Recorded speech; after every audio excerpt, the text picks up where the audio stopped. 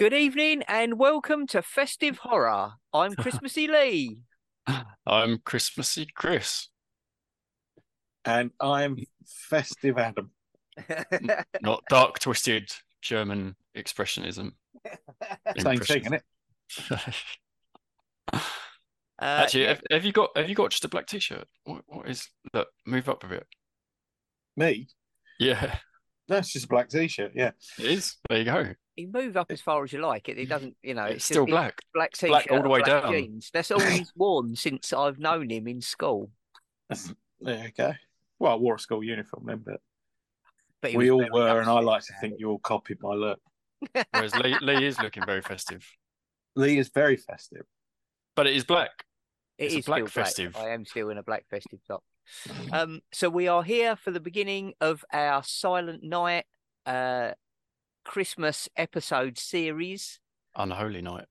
Indeed. There will be spoilers. To be fair, it's what 120 years old. Well, I think we're doing Although, right, I'm going to say actually, 102 years someone old. absolutely could have spoiled this. Well, Dr. Caligari.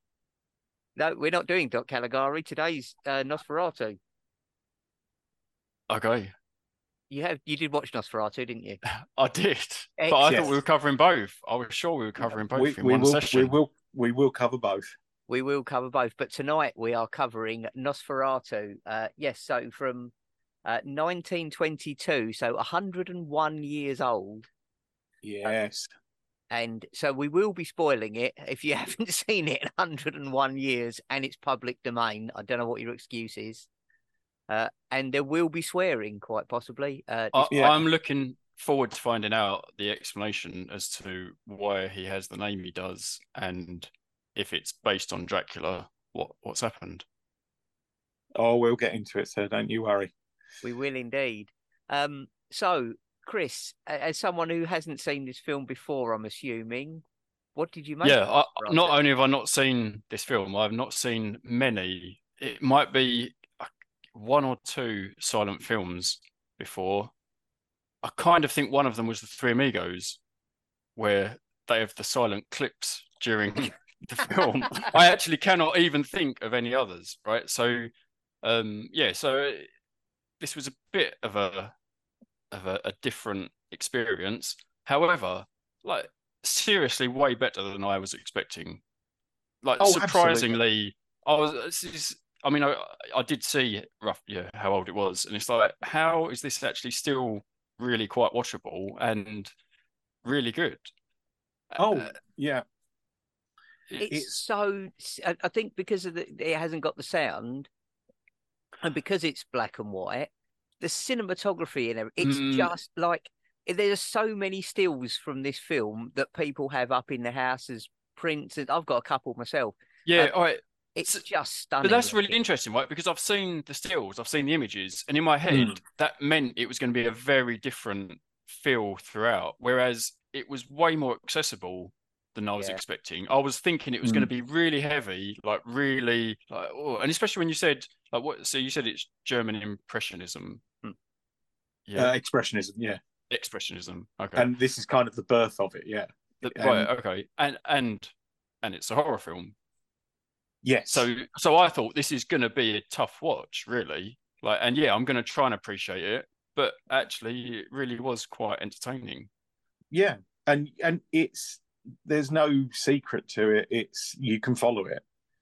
Do Yeah, you know what I mean? It's there's because I think even when you go back and read books that were written in different periods, like if you read a book that was written 100 years ago, the mm, language can be it's quite quite. Yeah, You know, you have to untangle it to sort of get you where you you got to are. put some effort in. Yeah, definitely. Whereas this, where image is all they've got, Mm, and that's where they're creating their narrative. I mean, okay, you get written bits like sort of subtitles and little caption cards in there, but essentially, yeah, everything is told through. Everything is vision. You know, everything is the vision. That's the only sense that it's got. It can't yeah. add music. It can, you know, but it's so um, just so well done. Well, and it creates a sense of atmosphere as well throughout. It's like, yeah, it's very good cinematography. Go on, man. I was going to say, even the little bits, like the strange stuff that they cut to, the Venus flytrap and all that stuff. Like, yeah, no, yeah. I very was going to early mention that stock later. footage, but Yeah, it's just beautiful. it was great. It looks, and the build. That's what I love about this, because it is so old. You see, although obviously it's set earlier than it was made, but you still get that feel of how things were. It's a bit like Vampire when you watch Vampire. It is like seeing what life was actually like, 100 years ago. And and the buildings and everything inside and outside have just got such a rustic old feel to it. I absolutely love the look of this film. I am going to start cutting my bread the way he does. What's he doing with that? And then he's just like, I suspect that's where we get the term ham-fisted from. Is because that was someone making a sandwich, and because that is. It's like cutting it with a steak knife or something.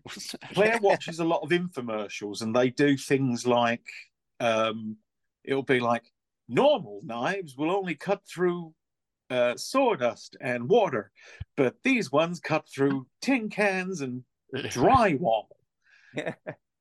And it's in that, it feels that same sort of way, He's a and then what he's what he is. Yeah, and then he sort of scares him towards the fireplace, and then that's quite a nice seating arrangement there. I sort of thought Lee'd probably quite like to set up something like that. I mean, it did look like it was almost right in the fire. I thought you're going to get warm, but maybe that's the plan. Well, I think in that castle, I suspect that it is. Yeah. I doubt there's central heating, if anything. But it's, and actually, you saying about that, the one thing I did find out researching it is a lot of those locations, particularly around the village, are still there. All right. Wow. Like the town, when they go, like the German town where Hutter comes from. And I was, especially for you, Lee, because I know you're a travel, well, you're a traveller. Sorry, that sounds wrong. But but go and those locations are still there, like the house and the warehousing and stuff like that. Yeah, see, this would definitely be a destination holiday for me to go to, because I love Germany anyway. But yeah, to go and spend a few days and see these sets in the flesh would just be incredible. But yeah, so I mean, obviously, like we say, 101 years old, and actually, it looks a lot better than some of the talkies that we've watched. There's so much more dynamism to the characters and to the shots and the composition and everything else like that you probably don't find in later stuff from like the 40s and 50s and things like that. Because I mean, there's all that stuff on the boat. Yeah. And that's with a single like hand cranked camera. I believe it's a hand crank camera. So it's they shot the whole thing with one camera, and at one point got it impounded, which caused a bit of a problem. But when they were traveling to various locations, they got it caught up in customs. It was like, well, we're slightly fucked here because that's literally the only one we've got, the only camera we've got. So we need to extricate this and get. But I suppose that is, like we said before, sometimes having limitations really helps you to improve, accentuate, enhance, the what you have got, and do an amazing job with it. Well, I think it's that old adage about with cinema is it should be show, don't tell. They can't tell you, so everything is show. Everything have to. But also the thought that goes into it, into the composition. I keep saying composition, but the way every shot. The reason you see so many stills from it is every shot is a portrait. Every shot is, there's. Most of it is it's a moving photograph. God, I'm really bringing out the big guns intellectually here, aren't I? It's a moving photograph. But it is like it's funny how you think of it differently. But it totally is, and it's that thing. I suppose it's, as you say, back then, you know, they only had one camera.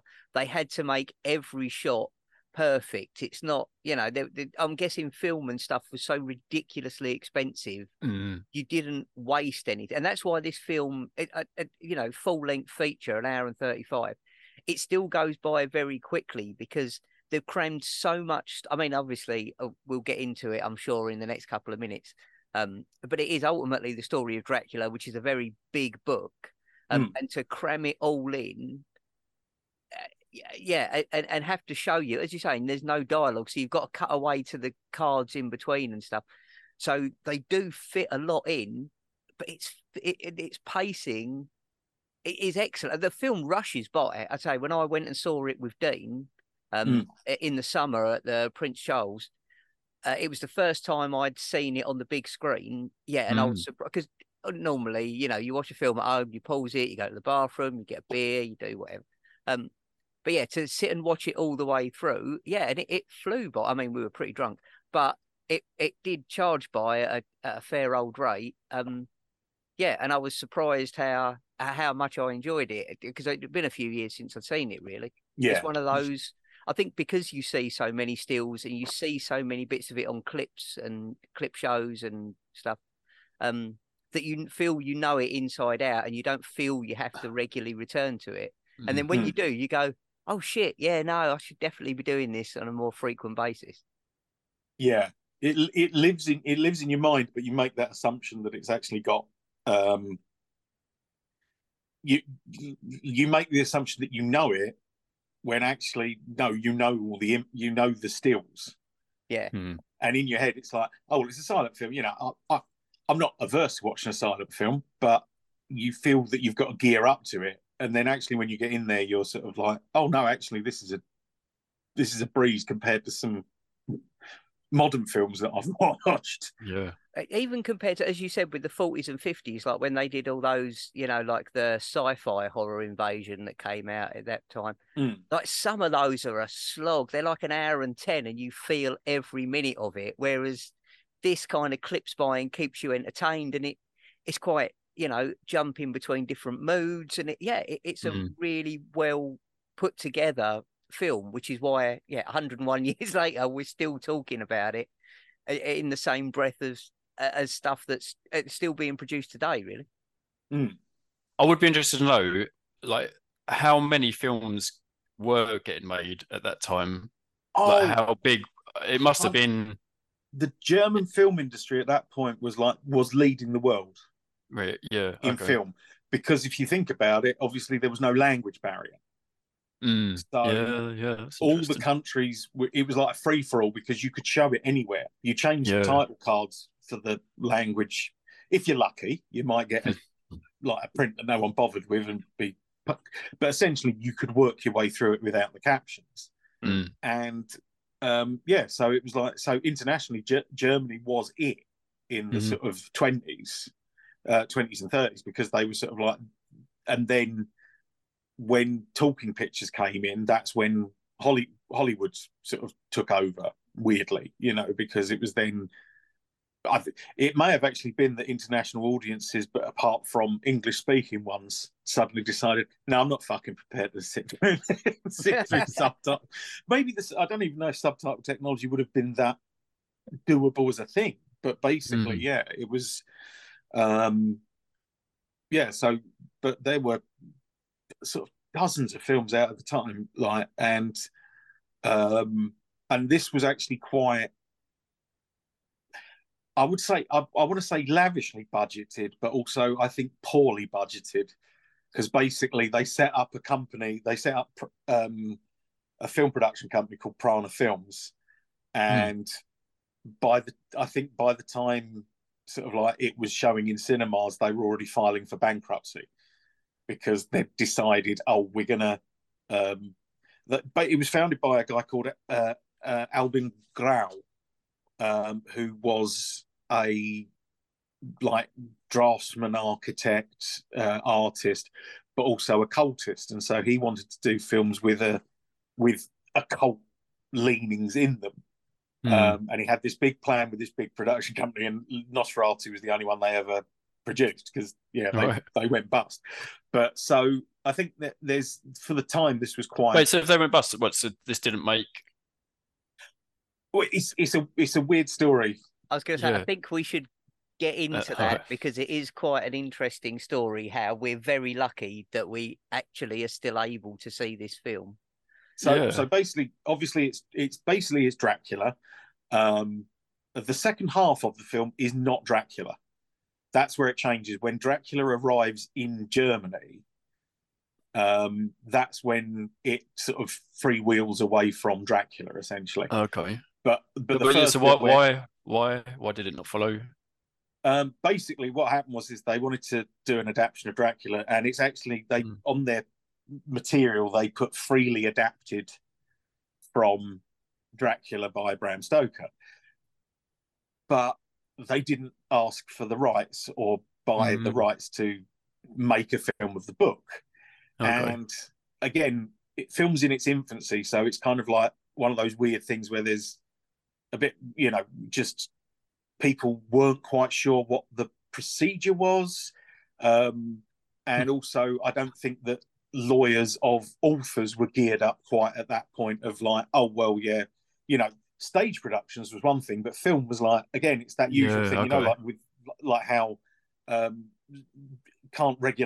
unable to regulate stuff with the internet and things like that, where it's just like something comes along that's so new and no one's prepared that, oh, actually, and I mean, now they sort of backtrack it where it's like, well, if that's what we did for theatre, that's what we'll do for cinema. Although we have seen it with the AI, people making AI images, and how do you copyright that? Who really owns it? Yeah, and so it's become a very sort of, and that was the similar sort of thing. But basically, so they made this, and again, they had an opening night that reportedly cost more than the film. Because they premiered it at the Berlin Zoological Gardens, and with a full orchestra concert and masked ball. Okay, that's a bit different to and so the way it's done now. But then, weirdly enough, the flyer for that got to Bram Stoker's widow, Florence. Now, she obviously was the executor of Bram Stoker's estate. He was obviously, widow would have hinted to you possibly that he was dead by this point. And so she owned the rights to Dracula, and again, in that sort of weird way, authors' copyright didn't create that much money. So it wasn't like she could live off it, even though it was a very successful book, and you would imagine. But she was getting money from it.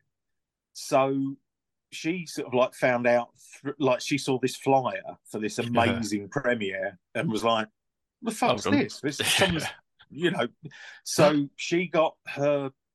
I think they were like the London Authors Society or something like that. Was like this group, and she went to them, and they sort of went after Prana Films with a view to pay up.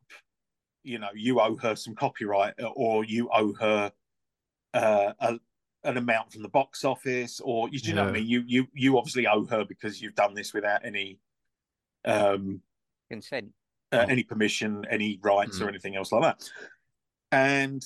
But like I say, by then, Prana Films, because they were basically a film company set up by an architect who wanted to make occult films, had strangely gone bust. Much in the same way that Jodorowsky's Dune didn't get made. Because I think that there was a lot of imagination versus a lot of practicality, sort of. And so they were already bankrupt, and the receiver company basically pissed them around for years about getting like money from it. Meanwhile, it still was going around and it was a really successful film. And so the receiver company, the people who bought out the debt essentially when Prime Films went bankrupt, were still making a fair profit off it. And because of that, in the end, because Florence Stoker couldn't get anywhere with it, she was like, right, her last court order was basically like, her last legal action was ruled that they had to destroy all prints of the film, because it was basically, well, if I can't have it, no one can. And I get it. Do you know what I mean? I think a lot of people have said, "Oh, she was," but no, I understand when, like, that's a, you know, fucking hell, pay for it. Yeah. And like I say, it wasn't anything. None of the filmmakers really. It was beyond them by the time that Florence Stoker's getting pissed around by this company. So she ordered to get them all destroyed, and basically, they did that quite badly. But a large majority of them were destroyed. But prints would turn up here and there. They like prints in America, prints in France, because they'd fucking distributed it so many places. Yeah. And so we still have the film, but it's kind of a composite of all of those prints, because some of them might have had damage, some of them might have had bits missing, and so on and so forth. But they've managed to sort of cobble it together from these various prints that were located around the world. So there was a chance, and a lot of films from this period, from like the silent film period, a lot of those are lost films now. They're films where they just, you know, again, back to no one understanding what the thing is that's going on, what film is. It wasn't necessarily considered that it was a preservation thing or something like that. You know, you made your film, it went out, it made a bit of money, that was it. No one was thinking, oh, in 100 years' time, you'll be able to stream it, buy it on a blue shiny disc, or, you know, a digital copy of it or whatever like that. And yeah, so a lot of films go missing from this period, or a lot of films are sort of pieced together from existing elements and stuff like that. So essentially, this is the Frankenstein of Dracula movies. Very much so. Very much so. But like I was saying, and actually, weirdly enough, F.W. Murnau, the director, had a bit of fun with this, because he also, in 1920, he did a film called The Head of Janus, which is basically Jekyll and Hyde. And again, I don't think they asked. You know, it was just, I think it was almost like this thing. It was almost like, I don't know, it was almost like sampling. Do you know what I mean? It wasn't necessarily that you were plagiarizing this book, but you didn't know that by adapting it, you were sort of using somebody else's you know, IP. the concept of intellectual property almost probably wasn't like an idea. It was like, it was this thing was there, but we're doing something new with it. And it's, you know, but again, you can sort of, and you can see how everyone ended up feeling about it, that it is a thing where you buy the rights, you know, there is a process for this sort of thing, and you pay the price if you don't follow that process. But it's scary to think, though, how close we came to not. Oh yeah, there was to never getting to see this film. If that had been followed to the letter, that judicial order, like, yeah, well, we would never have seen this, and it'd just be something you read about in the history books and see the odd still from. It would be like London After Midnight, which is a famous lost film, Chris, but it's a Lon Chaney film, Lon Chaney Senior.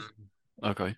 And there's loads of pictures of it and loads of sort of stills from it and publicity shots, but the film itself does not exist. And actually, in a weird way, I think we talked about it on that episode, but it nearly happened to Bloodbath at the House of Death. Yeah. That nearly ended up a lost film because no one had preserved it and no one had kept the negative, and they was like, well, no one's got a video of it. And if you think about it, back then, it was literally just, did your cinema have a print of this? It's not like someone recorded it off of BBC Two and they could like lend them the video or something like that to make it was. And pretty much, I mean, obviously, like England and I think pretty much Germany it was cleared out of all the copies, because that was the two places where it had a sort of, you know, Florence Stoker's influence was. So, like I say, there were ones turning up in America, a print from France and stuff like that, but it was all just these weird little dribs and drabs that they managed to put it back together from. And obviously, because they were going through for freely adapted, that's why also the names are changed. So, Jonathan Harker is Hutter. Ellen is Nina/Lucy, kind of. Because that's the interesting thing as well, is I love the change that they make, because obviously you get, for a start, this is the first Dracula film where they put Renfield in the role of a member of Harker's estate agency, and in the Bela Lugosi one, it's actually Renfield who goes and follows Harker's path, and then comes back as Renfield essentially. So this was like the first film to do that, and interestingly enough, the ending. And again, sorry about the spoilers for this 103-year-old film, but 101. The ending isn't in the novel. In the novel, Dracula is killed because I think Harker slashes his throat and Quincy Morris stabs him through the heart with a fucking Bowie knife, and he crumbles to dust. But also in the book, Dracula can go around in daylight. It just robs him of any of his powers. Oh, okay. So the thing of one of the things that's kind of not original because they're following a lot of folklore and things like that, but one of the things that's definitely started with Nosferatu is the dissolving in sunlight thing with vampires. And so that last section when he turns up, and I also love the fact that there's the plague thing. Yeah. Because the two things you've got to remember is because, funnily enough, Claire said, oh, it's really weird watching it because all the streets are so empty. And so basically, obviously, this is like 1922. So you're only like 4 years out of the First World War. So, yes, it is quite quiet because loads and loads and loads of able-bodied people, men died during World War One. So the streets are kind of empty because everywhere's kind of empty, you know. And on top of that, at the end of World War One, Spanish flu comes in, and obviously we all heard a lot about Spanish flu during COVID. Yeah. And so the fact that Count Orlok turns up and brings plague rats is clearly sort of from that experience that had also gone on, you know, where they sort of like, right, when they're examining the body and it's like, right, it's plague, and they all just run out. And it's like, right, we know what, you know, it's almost like, right, we know what to do at this point, right? We isolate and get the fuck out of here because this is dangerous and contagious. And so it's got sort of like, it's got bits and pieces that still are not quite Dracula, like still are part of Dracula, but not actually from the book. Sorry. But also you've got that sort of, you've got the plague imagery in there as well, and you've also got the sort of, weirdly enough, Van Helsing's a bit of a wank in this, because Van Helsing's almost going, yeah, let's just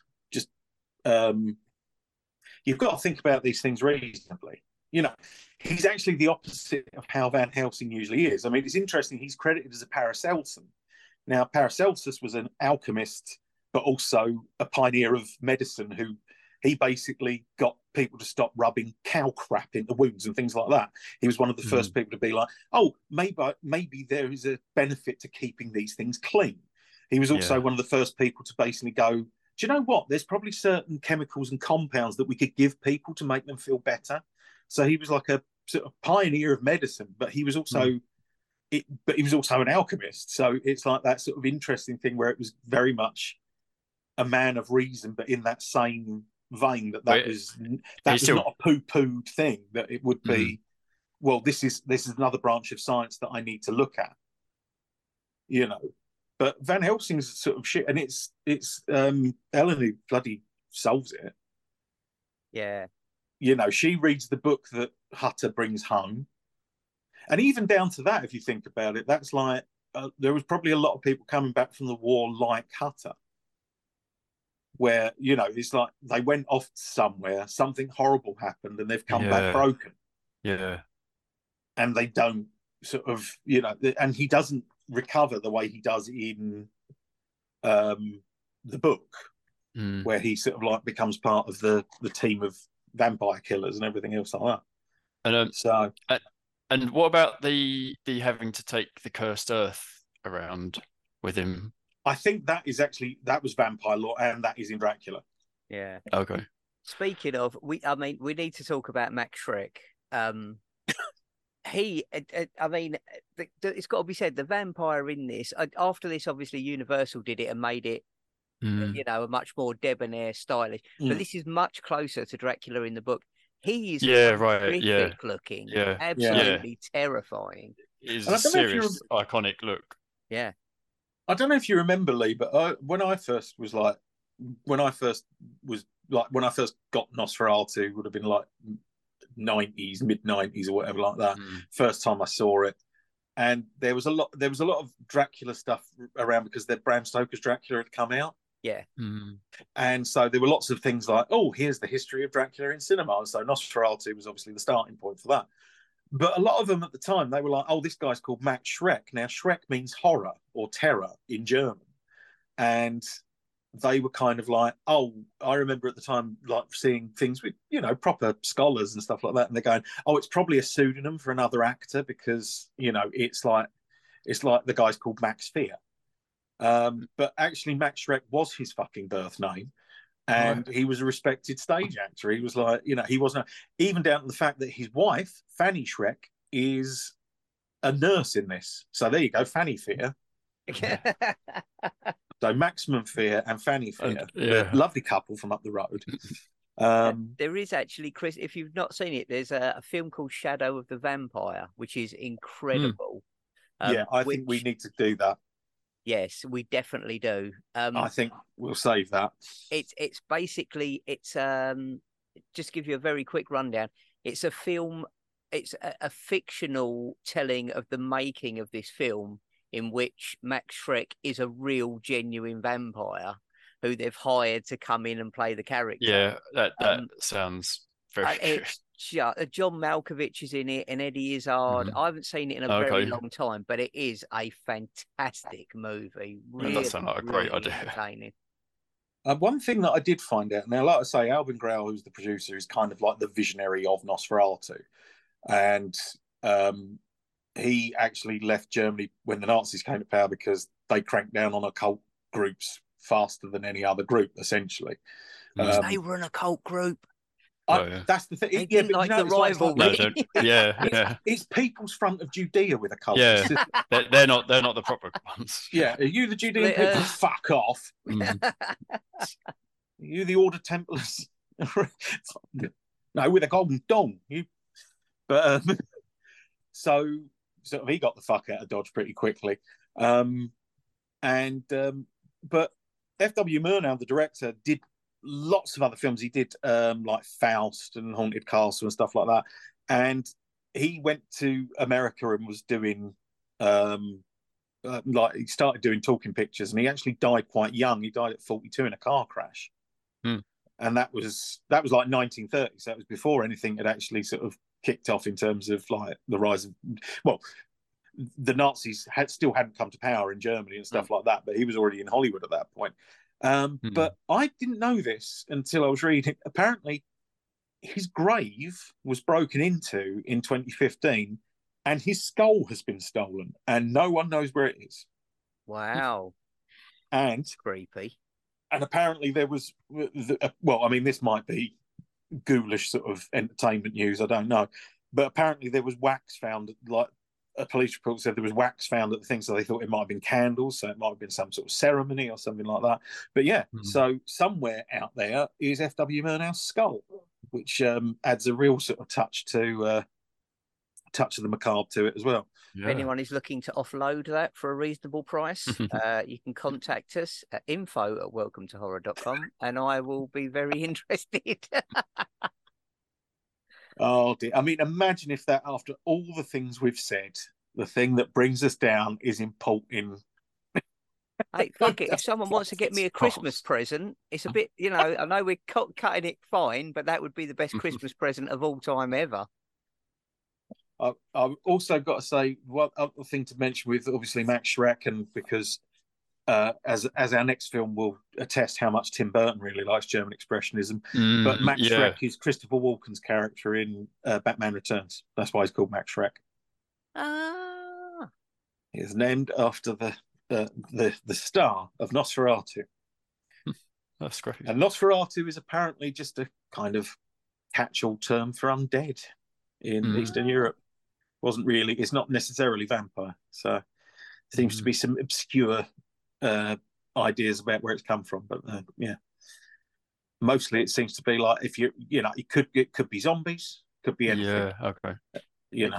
So just a supernatural being type. Yeah, revenants, anything that's back, anything undead. I did want to mention, and it seems sort of relevant, that I have been watching What We Do in the Shadows. I've been catching up, and it's a lot funnier than this. But that, so the master vampire is definitely very much based upon the Nosferatu type, and the same with Salem's Lot as well. You know, you've got the human looking vampires, but the king of the vampires always looks exactly like Nosferatu.